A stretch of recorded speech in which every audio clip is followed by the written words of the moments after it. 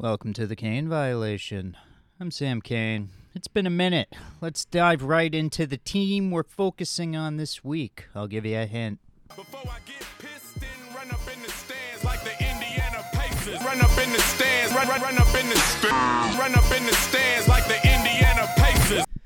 The Indiana Pacers, 13th in the East. They are in complete retooling mode. Of course, they were a part of one of the most shocking trades of the deadline, acquiring Tyrese Haliburton from the Kings. We'll talk about that shortly. Let's focus on each player on this roster. We'll go by salary.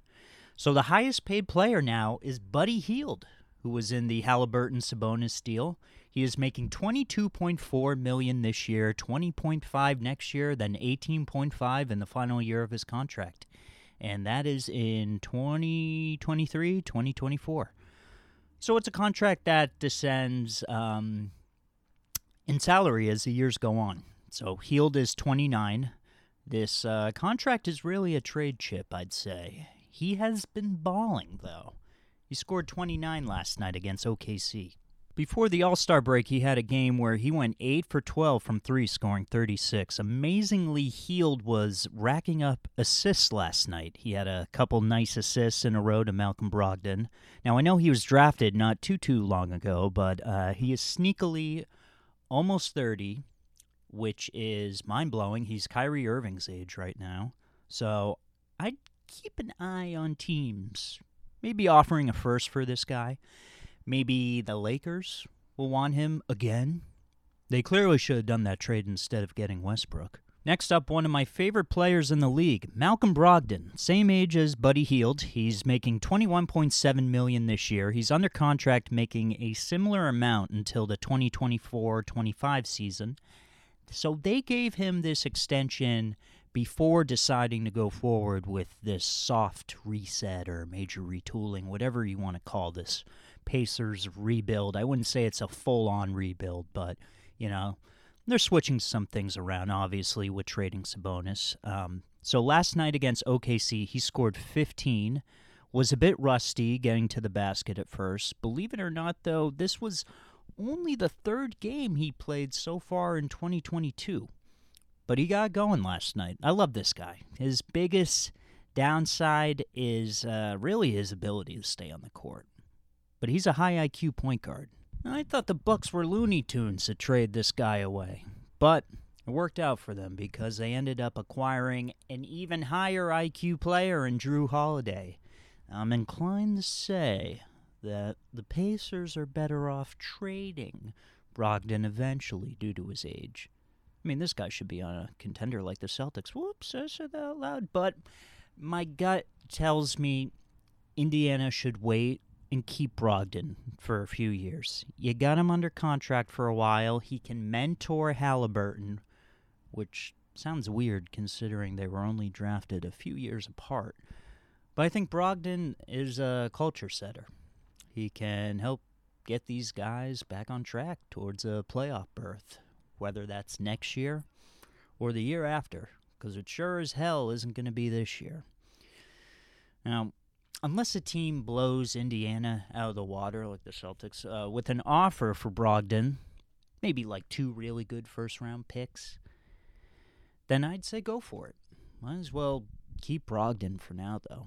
Next up is their longest-tenured player. Man, he's still on the team. Miles Turner. This guy has been in trade rumors for the past 4 years on the Pacers. He's been in trade rumors before he was even drafted. He's been sidelined since January 14th. Yeah, that's my dad's birthday. And Turner probably will not be back anytime soon.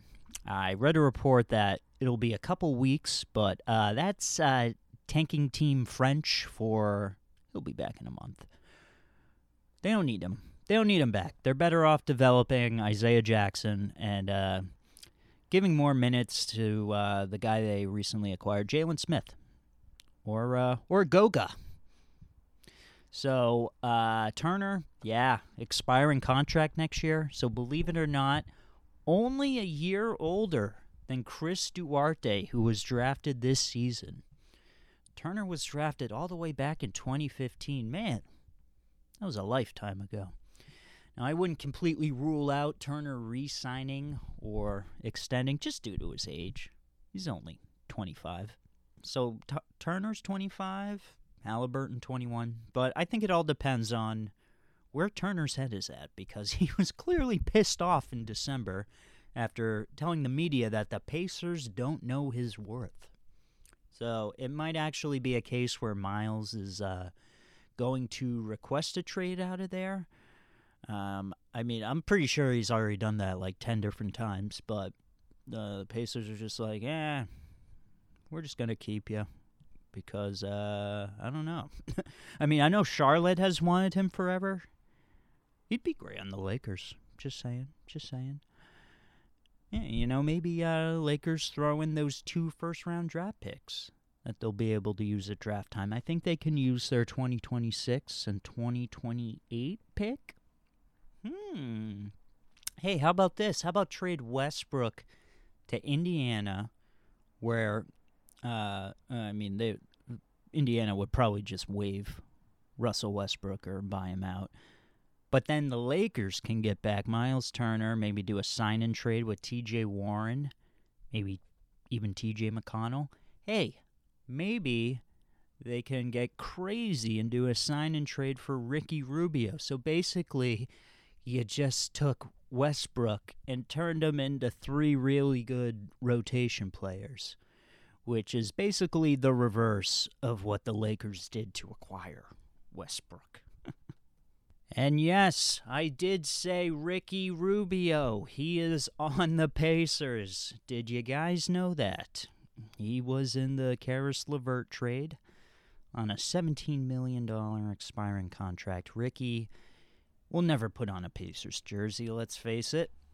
The trade was strictly to match salaries, and, unfortunately, Rubio has a torn ACL that will sideline him for a while. He'll be a free agent this offseason. I can totally see the Cavs bringing him back, signing him for cheap. He'd probably miss the first half of the season, but the Cavs really seem to like him. He was a culture changer for the Cavs. He actually put Kevin Love in a good mood, which is incredible. Kevin Love has been pissed off for like the past 3 years. Another guy who's injured and on an expiring contract, T.J. Warren, making $12 million this year, has not played a single game for the Pacers. Now, this contract was looking like one of the best in the league back in 2020 when Warren was tearing it up in the bubble. He was playing like an all-star. It's not even an exaggeration. It looked like he completely turned the corner. But then early last season, he develops a stress fracture in his foot, which required surgery. And Warren has not been on the court since December 29th of 2020. So really a shame, terrible timing to get an injury like this, especially when your contract's about to expire. He'll be a free agent this offseason. I doubt he'll come back on the court for the Pacers. I think it's risky. Warren could probably get a mid-level type deal from a team if he sits out, but if he comes back and plays like crap, then maybe a team will only offer him the minimum. It's kind of like the Isaiah Thomas situation.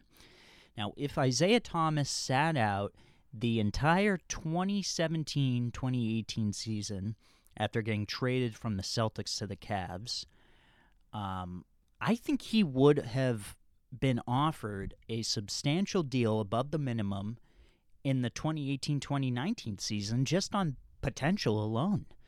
He probably could have gotten the exact same deal that maybe Phoenix gave him. But since he came back and looked like a shell of himself, and also was put in a system where his game couldn't thrive, his value just completely tanked.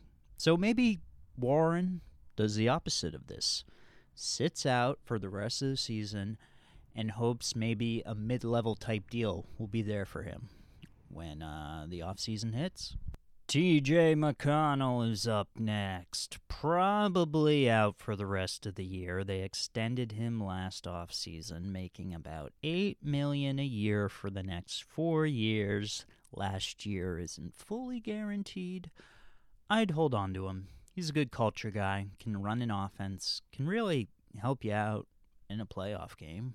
He's a rotation player for a playoff team, so hold on to him. Why not? We got Jalen Smith. So as you know, I'm mentioning every player from highest paid descending down to lowest paid. And I've been pointing these guys out each week. Highest paid player to appear in a G League game.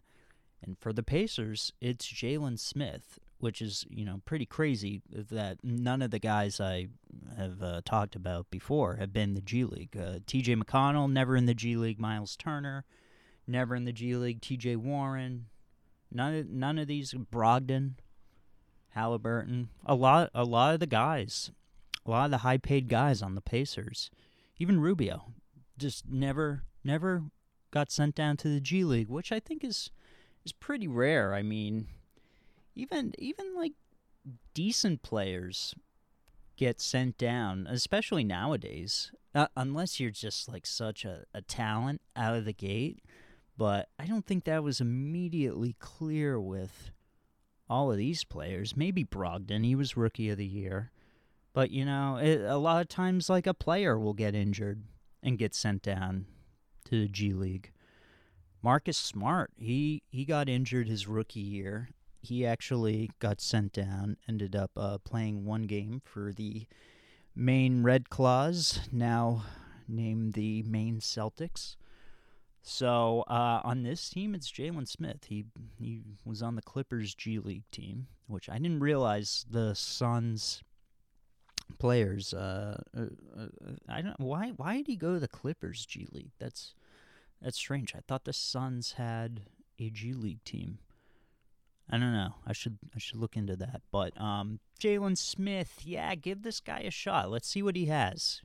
He's a pretty high draft pick, lottery pick. They played him a bunch last night against OKC. Scored in double digits. He's actually scoring double digits every game so far with the Pacers. He's played, I think, five games with the Pacers.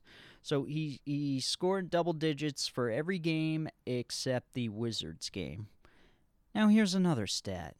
Every game where Jalen Smith scores in double digits, the Pacers lose. It's a small sample size, though. He's shooting threes now. The Suns seem to not allow him to do that. It's like if he shot a three, then they would put him in timeout. They would put him in his playpen, like in Rugrats or something.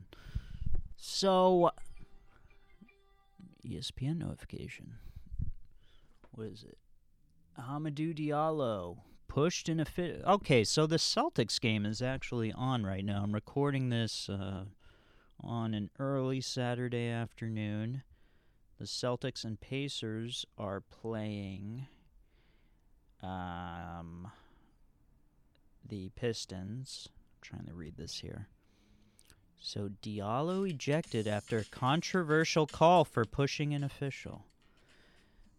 I mean, we can watch this later. But Jalen Smith.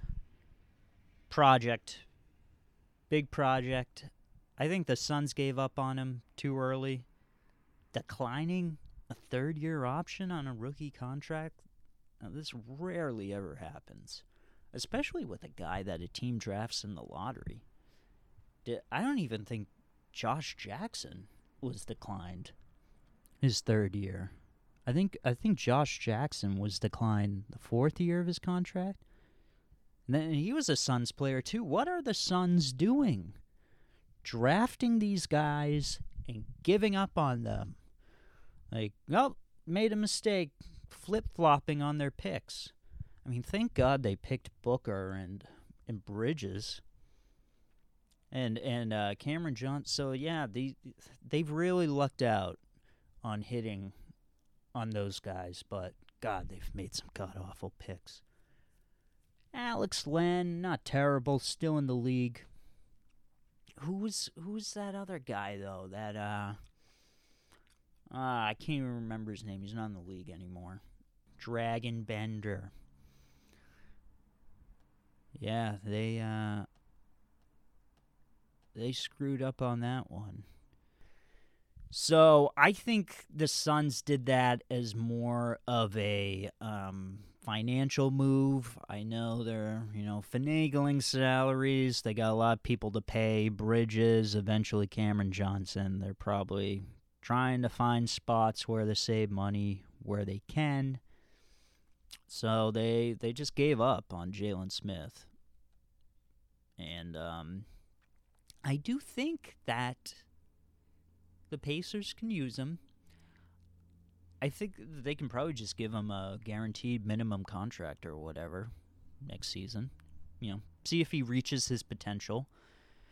And who's up next? Okay, the franchise guy, Tyrese Halliburton. He's on the second year of his rookie deal, and the Pacers basically just stole this guy. He could be a star, like a real star in the league. But, right now, I noticed watching him last night, he'll stop the ball a little too much. The ball's usually in his hands. He gets his assist numbers, I'll say that. He got 11 assists last night, but the flow is just, a little off. And part of that is, adjusting to a new system, playing with completely new players except for Buddy Hield.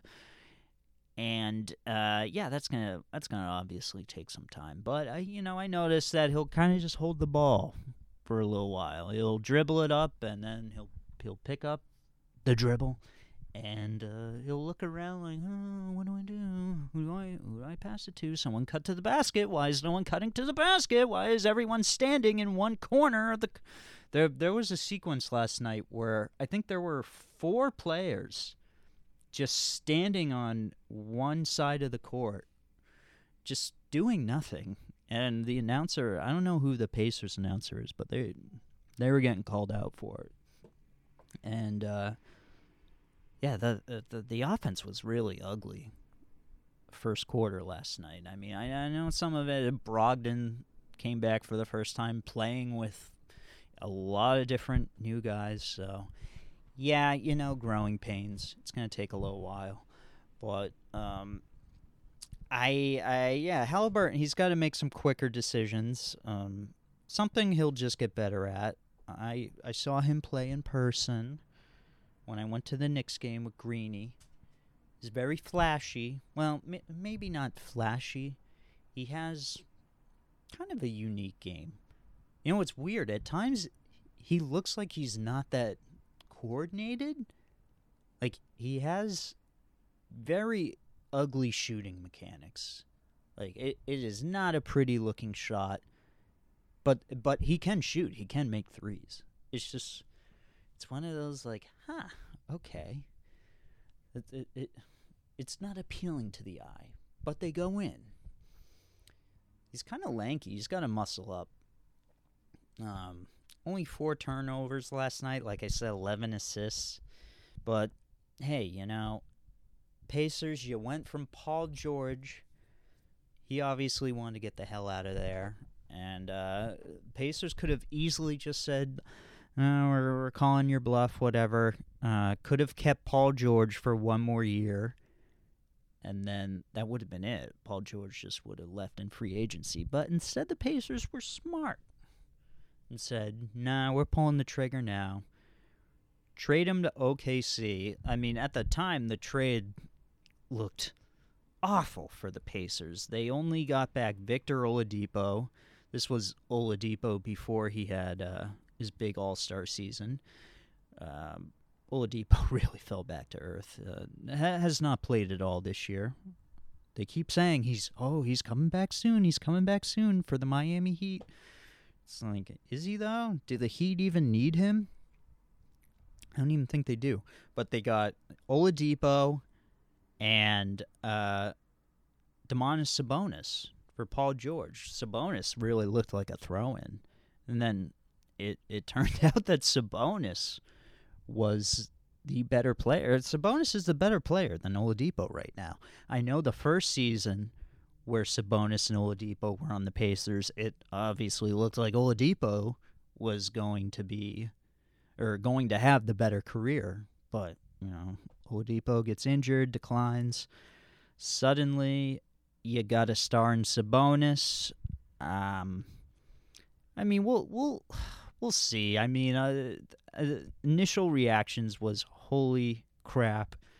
Did the Kings really just trade a potential franchise guy for the next 15 years for possibly 4 years of Sabonis? Who knows? Who knows? We'll see what happens. I know the Kings just want to make the playoffs, which is, I guess, all that they can hope for. They're a pretty trash franchise right now, let's be honest. They haven't made the playoffs since 2004. I think they have the longest playoff drought, so they're not really thinking long-term. They're thinking short-term. Let's just get guys who make us better now.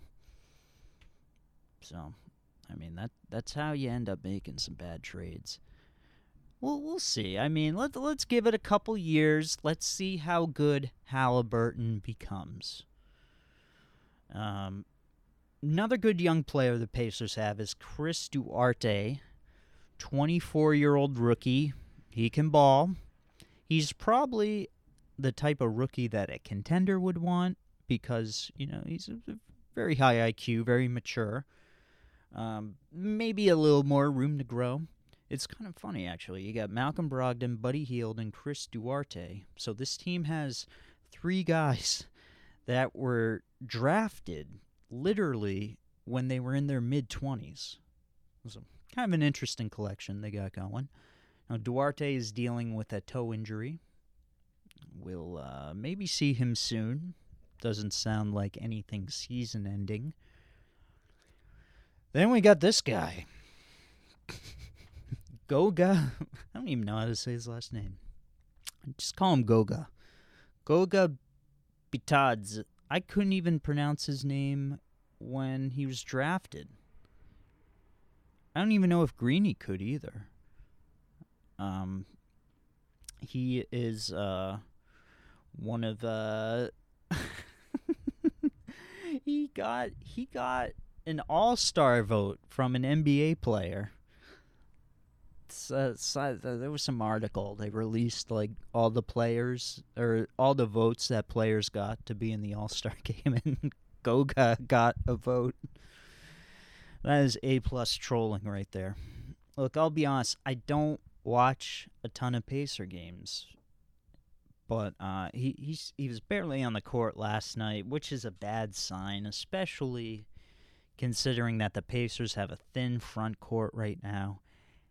I've not seen much of this guy play. I haven't seen his game. So, when in doubt, you check Reddit. So I did. And, I like lurking on other teams' subreddits. Yes, I actually got banned from the Sixers Reddit page yesterday for posting something about Ben Simmons. They banned me for posting something about Ben Simmons. It was some gossip I heard. So I was like, what community would want to hear it? It was negative gossip about Ben Simmons. I won't get into the specifics. But it was a cross post from another subreddit. And I thought, Sixers fans, they hate Simmons. Maybe they'll get a kick out of this. Immediately it becomes clear that Sixers fans do not want to read anything about Ben Simmons. Basically writing who cares, man? Who cares about this? I don't want to hear about this guy. Today's James Harden day. Because, last night was James Harden's first game as a Sixer. When actually, Harden did well. Let's see if he holds up, though. But, a little extreme. The Sixers Reddit mods just banning me. Maybe they just read my other posts and realized that I was a Celtics fan. I don't know. But, it is what it is. But I was lurking on the Pacers subreddit. found a quote. It seemed to be a very accurate analysis of Goga's career so far. It's got 19 upvotes, so I'll read it right here. The quote was written by Boxing Doodle. So okay, Boxing Doodle. I gotta do a voice that potentially sounds like this user. Main issue seems to be consistency. When we go through stretches where he actually gets consistent minutes, his productivity is anything but. He has these small glimpses where you think, man, if he could just do that and only that, he can be a legitimate starting center. And then he goes through stretches where he looks comically bad and out of place. His offense and the defense seems to fall apart at the same time, and it makes him unplayable unless he's having an on game. I think he's unfortunately running out of time to put it together fully and prove he can have a long career in the NBA. It's also concerning that through 3 separate coaches, no one has felt comfortable giving him any real minutes, outside of the times where the roster is heavily injured.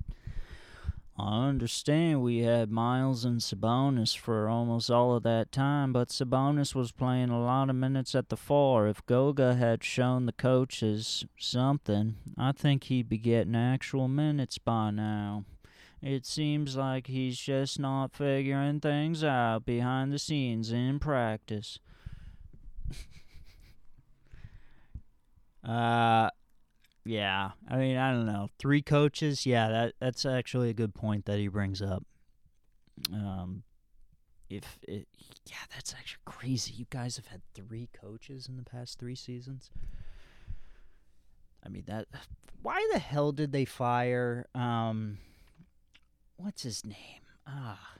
He's the Hawks coach now. I'm totally blanking on his name. Nate McMillan. I mean, they were doing really well. I mean, yeah, they got swept in the bubble, but it's the bubble. It's just the bubble. Who cares? That was just dumb that they did that. But whatever. It sounds like Carlisle. It sounds like Rick Carlisle's actually making a lot of decisions behind the scenes. So I'm sure that's what was really appealing to him coming back to the Pacers. He has a lot of say with the moves they've been making so far. So maybe he likes Miles Turner because Miles Turner clearly wants to get the hell out of Indiana. But maybe Carlisle's just like, hey, look, just calm down, all right? I'm gonna get the youngsters together. Come back next season, we'll figure it out. So Goga, I don't know. I would say this guy is probably not going to be on the Pacers in 2 years. He's probably not going to be in the NBA in 2 years, I'd say. I'll tell you about a guy that will certainly be in the NBA in 2 years. Isaiah Jackson, Dan Greeny's guy. He's from Kentucky, drafted, I think it was like 19th this year. No, Goga was drafted 19th. I think he was drafted 21st this year. Now, Isaiah Jackson, he's been unleashed before, but it had been a little while. He was unleashed again last night. So move over, Goga. Isaiah Jackson's in the house. 5 blocks last night. 17 points, 6 rebounds in only 22 minutes. This looks like a rotation guy. He's easily a starter if he can do this night in and night out. So I'm glad the Pacers finally got a first-round pick. That's working out so far. They got him and Chris Duarte. How about that? It's 2 good first-round draft picks from the 2021 draft. Good for them. I love Isaiah Jackson's energy. He's fun to watch last night. Another guy who brings energy, good rebounder, O'Shea Brissett. Believe he's a Canadian guy. He played 37 minutes last night, and we'll talk about why that is in a sec. So, very little wing depth right now for the Pacers. So Brissett is naturally getting more minutes, and I'd say he's no doubt a rotation guy. Last night, he could not hit a three to save his life. He went 0 for 5 from behind the arc. Not the greatest three-point shooter, but he is shooting 32% from behind the arc for the season, so not an abomination. He's not like Killian Hayes. He can hit shots. He just couldn't hit them last night. But here's the thing about Brissett. He is a sneakily great rebounder. He actually had 15 rebounds last night, which, isn't too surprising since it's OKC. They're going to throw up bricks constantly. But still, he's had multiple games where he gets double digits in rebounds, and that's pretty good for a guy who plays the three for the most part. Now, Brissett is under contract next year as well. It's non-guaranteed, but let's face it, it will get guaranteed. This is just clearly an NBA player that the Pacers should hold on to. And, of course, we had to save the best for last here. In his third stint with the Indiana Pacers, 31-year-old Lance Mercamdance Stevenson. God, this guy's so entertaining to watch. Now, perhaps he's not very entertaining to watch if he's having a bad night and plays on your team. But man, as soon as Stevenson came in the game last night, he just brought so much energy right away. It's so clear why he's a fan favorite. He's hitting threes and strumming the guitar as he runs back. I love it. And they even show a close-up, and you got fans sitting in the front row, like Pacer fans, and they just seem like so happy that they just witnessed Stevenson just splash a three. You gotta love it. His swag is contagious. And I say swag because it was a popular term when Lance was drafted in 2009. Remember that song, Swagger Like Us? That was back when Kanye was only considered half crazy. Now, what a show from Lance Stevenson last night. At one point, Olivier Sarr, another one of Greeny's boys, Kentucky big man, hit Stevenson with a flagrant one at the rim. And Lance was on the ground for a while. Sarr was trying to get the block, but he ends up hitting Stevenson right in the face. It was a hard foul. It was a hard foul. But, Lance was on the ground for a while, and it was funny because you could actually hear his teammates say, "Come on, get your free throws, bud." So, Lance gets 2 free throws. I guess it's a rule change now where if you get a flagrant one, you get an extra try to make a basket if you miss the first free throw. Well, Lance missed them both, and he shot as if he was annoyed that he even had to shoot them. He just line drived them at the rim. Like, he didn't even take his time or anything. It was just like he wanted to get him over with. Kind of like when you're like writing a book report and you have like one more paragraph to write. Like, you don't even bother like really paying attention when you're writing to. You don't even do spell check to look over the paper. You just submit it. Like, I just want to get this over with. Like, but at the same time, it's like, yeah, you want to take your time. This could help you out later on. It could have helped them out later on, considering what happened in the game. This was a close game the whole way through. If Stevenson makes one of those free throws, could be a completely different outcome. Now, and then, oh my God, there was one point where Stevenson steamrolled to the rim. I can't remember what Pacer player it was, but Stevenson just plowed right through him, got a layup. and as he's getting the basket, the Pacers player's on the ground in the process. Ball goes in the basket. Stevenson just starts flexing his muscles for literally 10 seconds.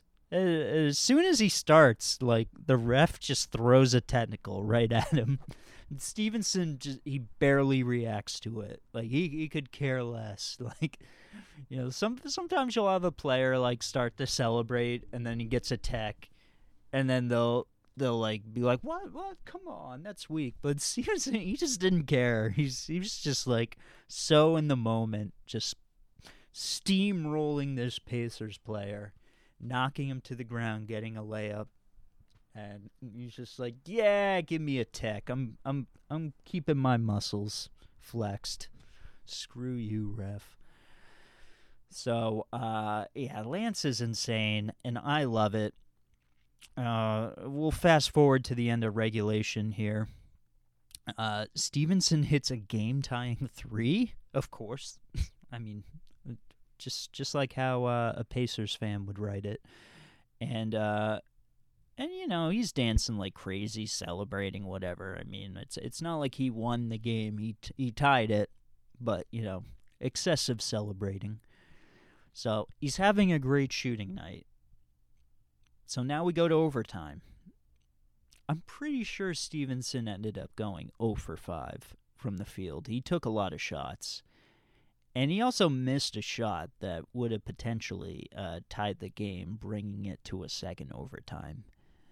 So Carlisle, he sends Lance to the bench, and Lance is clearly very pissed, sitting down. And of course the camera's just focusing on him, because they're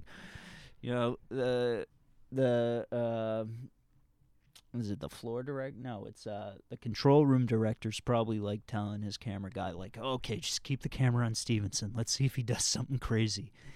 Come on, leave it on him. And you can see Stevenson talking to himself on the bench, he's all alone.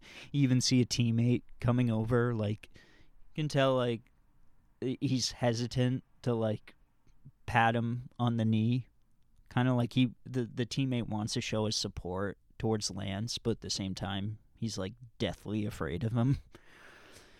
That's just the complete Lance Stevenson experience last night. I love it. Now, Pacers, keep this guy on your team till he's 40. He's just an Indiana legend. But God, he must drive Rick Carlisle crazy. I mean, how has Carlisle been? There was that article that came out months ago about the Mavs, and it painted him pretty negatively. I haven't heard much controversy, though, with him so far this season. I hear that he has a lot more influence than what is reported, and at Carlisle, he really has his fingerprints on every move that the Pacers have made so far. But, it's still a disappointing season for the Pacers. Well, yeah, so far, Carlisle coaching the Pacers Part 2, the sequel, has been mediocre. Speaking of mediocre sequels, our next movie of the week is a follow-up to the 1968 Charlton Heston sci-fi classic. That film is Beneath the Planet of the Apes, a disappointing continuation of the series that is certainly beneath the original Planet of the Apes. Now, I've only seen 2 Planet of the Apes films. I know there's many, there's a lot, but I've only seen a couple. I saw the original Planet of the Apes on Netflix like a decade ago. I don't remember much except for the ending, which really was the only good part of the movie, I feel like. I mean, it wasn't a terrible movie. Then I actually saw Rise of the Planet of the Apes in theaters when it came out. I wasn't exactly planning on going to see it when it came out. It just happened to be during a summer where I worked at a movie theater, and I didn't have too much going on. I had an internship. It was right before my senior year in college. In my internship, I only had to go in like for a few hours, like every day. Or actually, I think it was like 4 hours, like 3 days a week. So I had a lot of time to kill. A lot of time to kill during the day. And I remember enjoying the movie. It was good. But I never saw any of the sequels though, which is surprising since I really did enjoy Rise of the Planet of the Apes. And, I'll probably get around to watching them at some point. My wife actually really likes binging, like anything, like TV shows, whatnot. She'll just like binge movie series as well. Like she'll watch like all the Fast and Furious movies, especially when the last one came out. What was it, Furious 9? Is that the last one that came out? Yeah, I think it was Furious 9. She'll just watch them. But yeah, we should probably do that with Planet of the Apes. That would not the original ones. I could never talk her into watching the original ones, but the new ones, because I think there's 3. There's Rise of the Planet of the Apes. I think there's War of the Planet of the Apes, and I think there's one more. But all of them have pretty decent ratings on IMDb. I really should watch them. But anyways, this movie, so this is 1970. It's 2 years after the first Planet of the Apes film. Begins exactly where the last one left off. Charlton Heston seeing a buried Statue of Liberty, realizing that the whole time he was on planet Earth. The audience is like a twist for the audience. It's like a Twilight Zone-esque ending. And I think Rod Sterling actually wrote a draft of the script for the original, and this was something he wrote. I mean, it's clearly like the best part of the movie, I feel like. So it's continuing what happened at the end. You got Charlton Heston riding off on a horse with the very good-looking Nova woman. Her name is Nova. She doesn't talk. It's kind of degrading, I'd say. I'm sure feminists would have a field day with these movies. And we cut to a crashed spaceship with Charlton Heston? Nope, just a lookalike. So a lookalike who ends up being the main star of this movie. I mean, I was confused. I literally thought it was Charlton Heston until they show a flashback, and the movie reveals that Taylor, that's Charlton Heston's character, actually disappeared. He'd vanished into thin air for whatever reason. It's a sci-fi movie. We don't question it too much. But really, I think Charlton Heston was just looking back at Nova and said, "I don't care how attractive you were. You couldn't pay me enough to it's the worst. You couldn't pay me enough to appear for another second in this disaster." So, Heston is gone, and now it's just Nova, the half-naked woman who doesn't speak at all. And you got a Charlton Heston look-alike, and his name is Brent. Cool. Turns out Brent had tried to land on, well, it's Earth. The planet is Earth. He was landing on Earth to try and rescue Taylor, Charlton Heston's character, and crashed in the process, killing his co-pilot. So now Brent is brought to the ape village from the original movie by Nova. Nova says, hey, let's go back to where I was almost killed in the first movie. So at the ape village, we see the nice apes, Zira, but also Dr. Zayas, one of the bad apes from the original movie. No Rodney McDowall, though. So Cornelius was not in this movie. I guess Roddy McDowall was filming something else, which, sounds like a typical excuse, like an actor would say, not wanting to, put down a movie, but says, I couldn't come back. That's the thing. I was filming something else. I wish I could have came back, but I just couldn't. But I think it was a legit excuse, because Roddy McDowall does end up coming back for all the other sequels after this movie.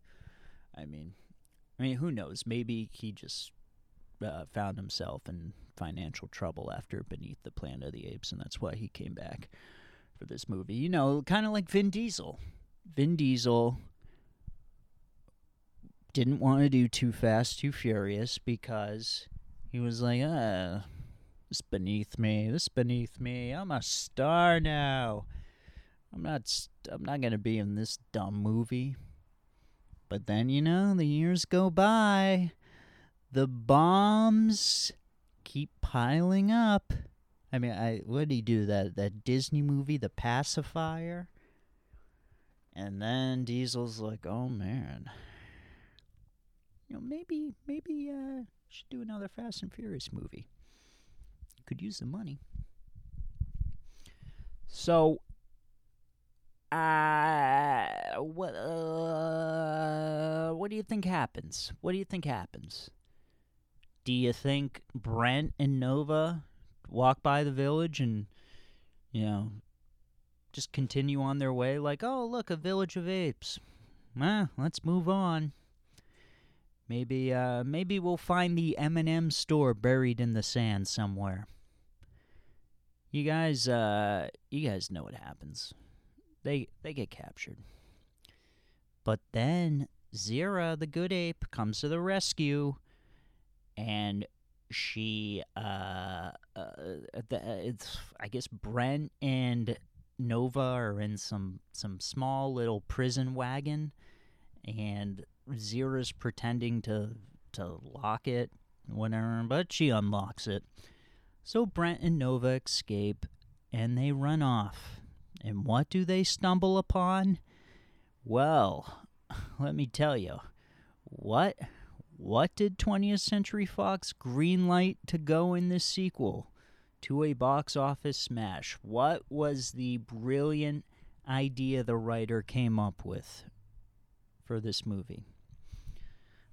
A temple. Brent and Nova stumble upon a temple. But it's not just any temple. It's actually the remains of Grand Central Station in New York. Ooh, man, who would have known that the Midtown Manhattan train terminal would someday end up in a Californian desert? Oh, but it gets better. There's people inside this temple.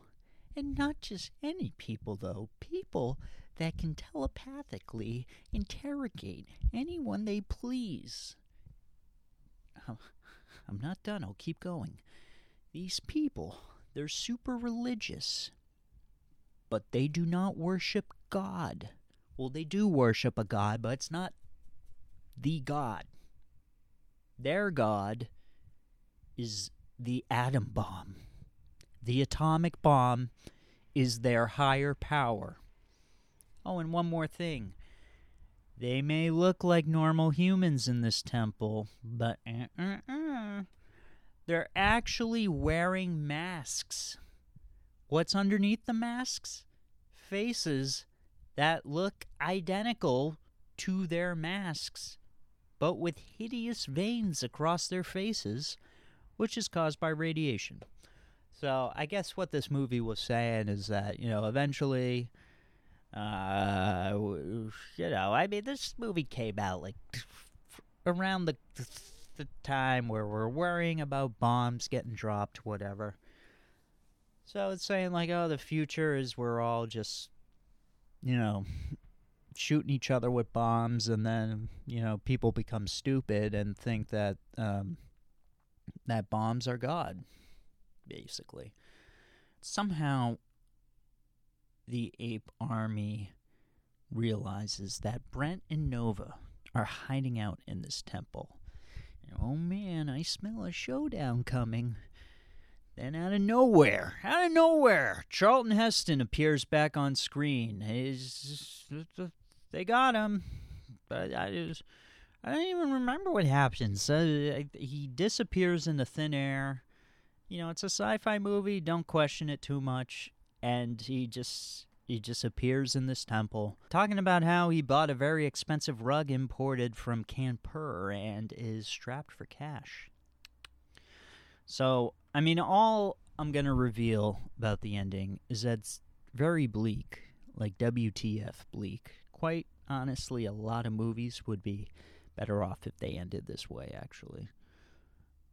Like, apparently the budget of this movie was, like, a couple million less than the original, which makes no sense, since the first one actually made $30 million on a $5 million budget. So why would you decide to invest less money in the sequel if it's proven to be a moneymaker? Wouldn't you up the budget a little bit? That's what a sequel's supposed to be. You're supposed to build upon the original movie, like Terminator 2. Know what I mean? It doesn't make sense why they did that, and it shows that they were cutting corners. They were cutting corners on this, and it made back its budget and then some. There's 50 million sequels to this movie. I certainly will not be rushing to see them. I think there's like Escape from Planet of the Apes. What else? A Conquest for Planet of the Apes. There's so many different ones. I remember back in the day when AMC played much older movies, and they would just have Planet of the Apes marathons. This is probably like nearly 20 years ago at this point. I doubt they would ever play these movies again. They would probably play the original Planet of the Apes, but I doubt they would bother ever airing the sequels. Unless it's at like 3 in the morning. So, what am I going to do? I'm going to give this the Abby rating. It's nothing special. I thought some of the sets were cool. I mean, it's ridiculous idea, the whole Grand Central thing. But they were cool sets. I love those big, giant, sets that studios would use for, like underground passageways, temples, whatever. Like, you can tell they're sets, but, there's a certain charm to them, and I did like that for this movie.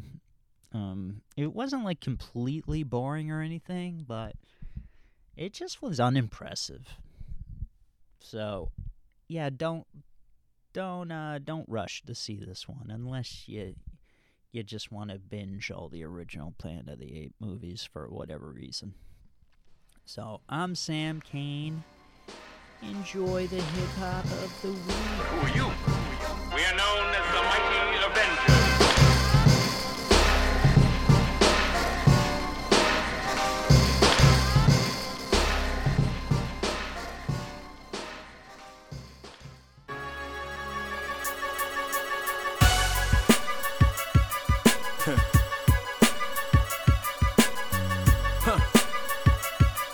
Right. From here to over there, watch us unlock the door. Watch us unlock the door. East Coast Avengers, dog, I in the blood. Watch us unlock the door. Welcome to the jungle, the creep show where heat blow. Times Square, riot gear, stumble through the fires there. I ain't fear nobody or nothing. Bodies lose stuffing like old toys. I'm reaching for the hammer like old boy, pursuing his nemesis. Ruins are blended with the backdrops and bodies on blacktop like blast marks. On the exact spot the towers drop. I'm 9/11 when I'm leveling your brethren. Got your reverend working overtime and speaking on your time in heaven. I'm more passionate, Christ-like brutality with tongue lashing, slashing you in two so you see the true duality of crossing yourself so casually is a formality. A sickness as a witness is a tragedy. Y'all celebrate the casualties of war. If it ain't at your front door, I'm Michael Moore, Alex Jones, hyping God of War / Titan. Once I'm done writing in the mass, we on a prison planet, clapping y'all, blood is hating granite. Understand we'll leave you floating in the North Atlantic. Chains got us locked down till we stop and shoot rounds, and the crowds got you frantic in a panic. We on a prison planet, clapping y'all, blood is hating granite. Understand we'll leave you floating in the North Atlantic. Chains got us locked down till we stop and shoot rounds, and the crowds got you frantic in a panic. Prison planet, I crack ceilings. I'm Pat Tillman, minutes for they killed him. I'm an atheistic patriot outsider like Matt Dillon. Back chillin', smack pilgrims at willing. Flat billin', Nikes with a militant psyche. With mass murder, I'm a fast learner. Trying harder, by and large, and Nat Turner. Flag burner, fire starter, sayonara to the calm and tranquil. I be bringing back drafts like Charlie Rangel. While this prison planet cut my arms and ankles. But I gnarl and angle, scar and tangle. Star spangled banners from an artist angle. Vietnam victims and fallen, but we call them Charlie's Angels. Either side, we don't fight for old whites. Enough said, keep weapons in my bloodshed. All my Al Capones, put it up your nose if you're using. Cause Bill O'Reilly, he's the only dope we're shooting. Tell him, recognize, dog. We dismember guys, esoteric East Coast shit. Ending your enterprise. We on a prison planet, clapping y'all, blood is hating granite. Understand we'll leave you floating in the North Atlantic. Chains got us locked down till we stop and shoot rounds, and the crowds got you frantic in a panic. We on a prison planet, clapping y'all, blood is hating granite. Understand we'll leave you floating in the North Atlantic. Chains got us locked down till we stop and shoot rounds, and the crowds got you frantic in a panic. Come on! Black presidential possibilities, this is strange. Is America really ready for change? We addressing recession, who do we blame? When the soldiers coming home from Iraq, killing for change. It's a call to America on a wireless, out of range. Long distance, nuclear, frying brains. Sprint married Nextel, sped up the wiretaps. 35 flags on your phone, nigga, you entrapped. Pound star menu right, even if you clear it. Don't mean that the boys don't hear it, so shut it down. Yeah, we live through Jim Crow. Wonder if these young rappers know that hip-hop is viewed as a minstrel show. Crossing the bridges, we pay tolls. To the city where we pay tax. To police who take souls. Innocent murderers who lose jobs and keep pensions. On this prison planet, pay attention. We on a prison planet, clapping y'all, blood is hating granite. Understand we'll leave you floating in the North Atlantic. Chains got us locked down till we stop and shoot rounds, and the crowds got you frantic in a panic. We on a prison planet, clapping y'all, blood is hating granite. Understand we'll leave you floating in the North Atlantic.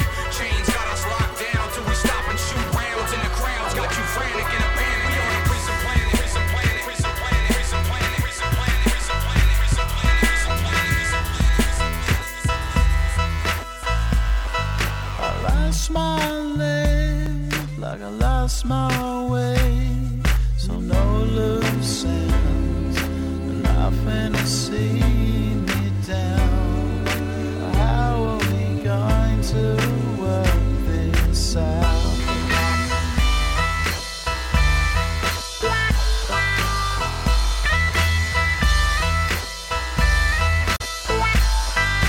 Dreams are bad, our heads are mad.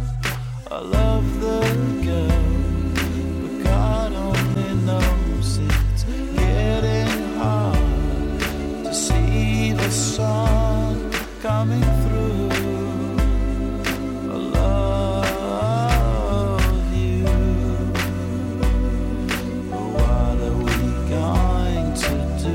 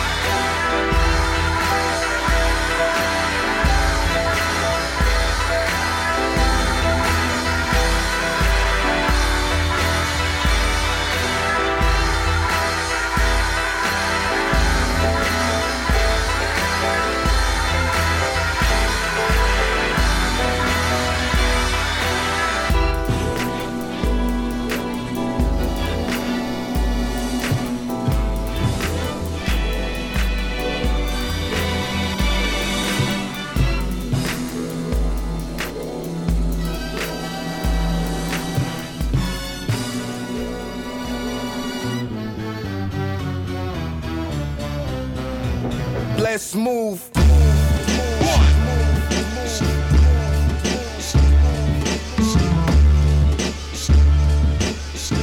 Cannibal O, let's move. Harlem to BK, all day. We here, yo. My whole crew's like intelligent simians. It's too late when we banging out chests. Don't make me peel the banana. It'll sound like Elliot Ness. That's a Tommy gun. Sometimes I did dirt and had to use Tommy's gun. I ain't proud of that. This ain't fun. Nah, I got 2 friends dead, not one. Flavor Flav said, don't believe the hype. At the same time, my mama said, live your life. At first, that was hard to see. Cause 5-0 killed the kid last night. The government just issued a kite. I heard him say freeze like Solo and Carbonite. But the kid still move. He came from a slum. He had nothing to lose. In the creation of slums, flipping over bass and drums, visualizing ourselves, faith to come from the hells where we dwell. Watching our peers gone by the ways of guns, scorned on the earth for rocks and metal, waiting for the heat to settle. Rise and bubble, young minds in trouble. The grind is hustle. Take time and learn as the earth spins and the world turns. We be spinning herbs, spin words, disturbed by vicious curves. They eat men alive, still we strive, being wise to keep their hand and straight from ultimate demise. Off blocks of molten lava problems. Got brothers promoting drama, provoking violence, go against ours and facing death of 1,000 slaves in the land of brave. From a pain cave, spin cannibal blades. Take a step before you sing the blues. You should act like Dorothy and clip your shoes. My flow will douse you. You seen the Wizard of Oz? How Let's move.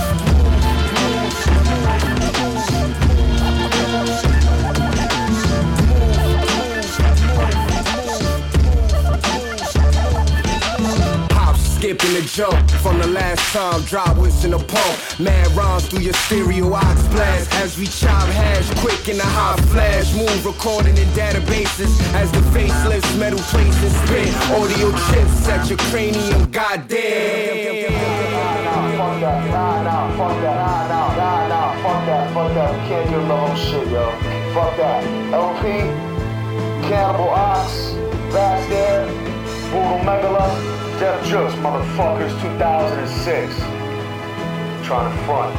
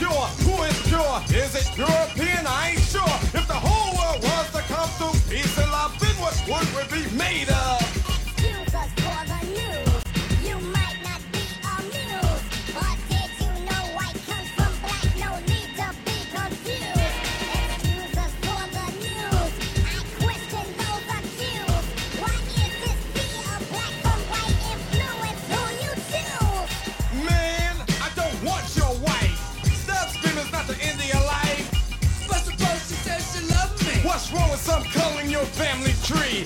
I don't know. Hey, I'm just a rhyme sayer. Skin protect against the ozone layer. Break down. 2001, it might be best to be black or just brown. Countdown. Yeah. Yo, bring it on down.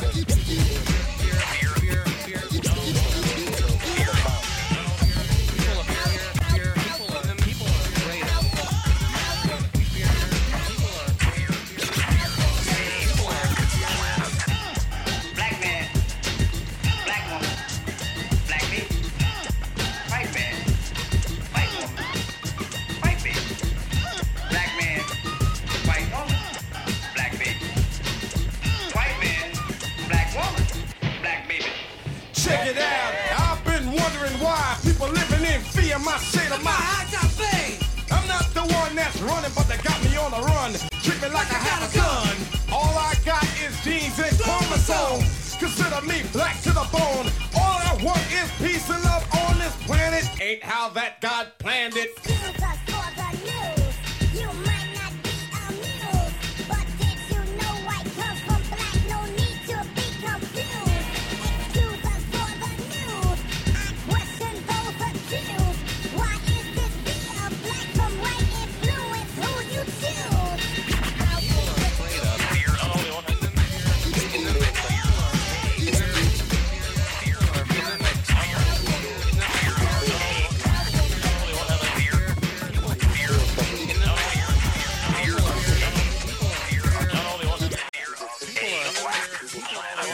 People are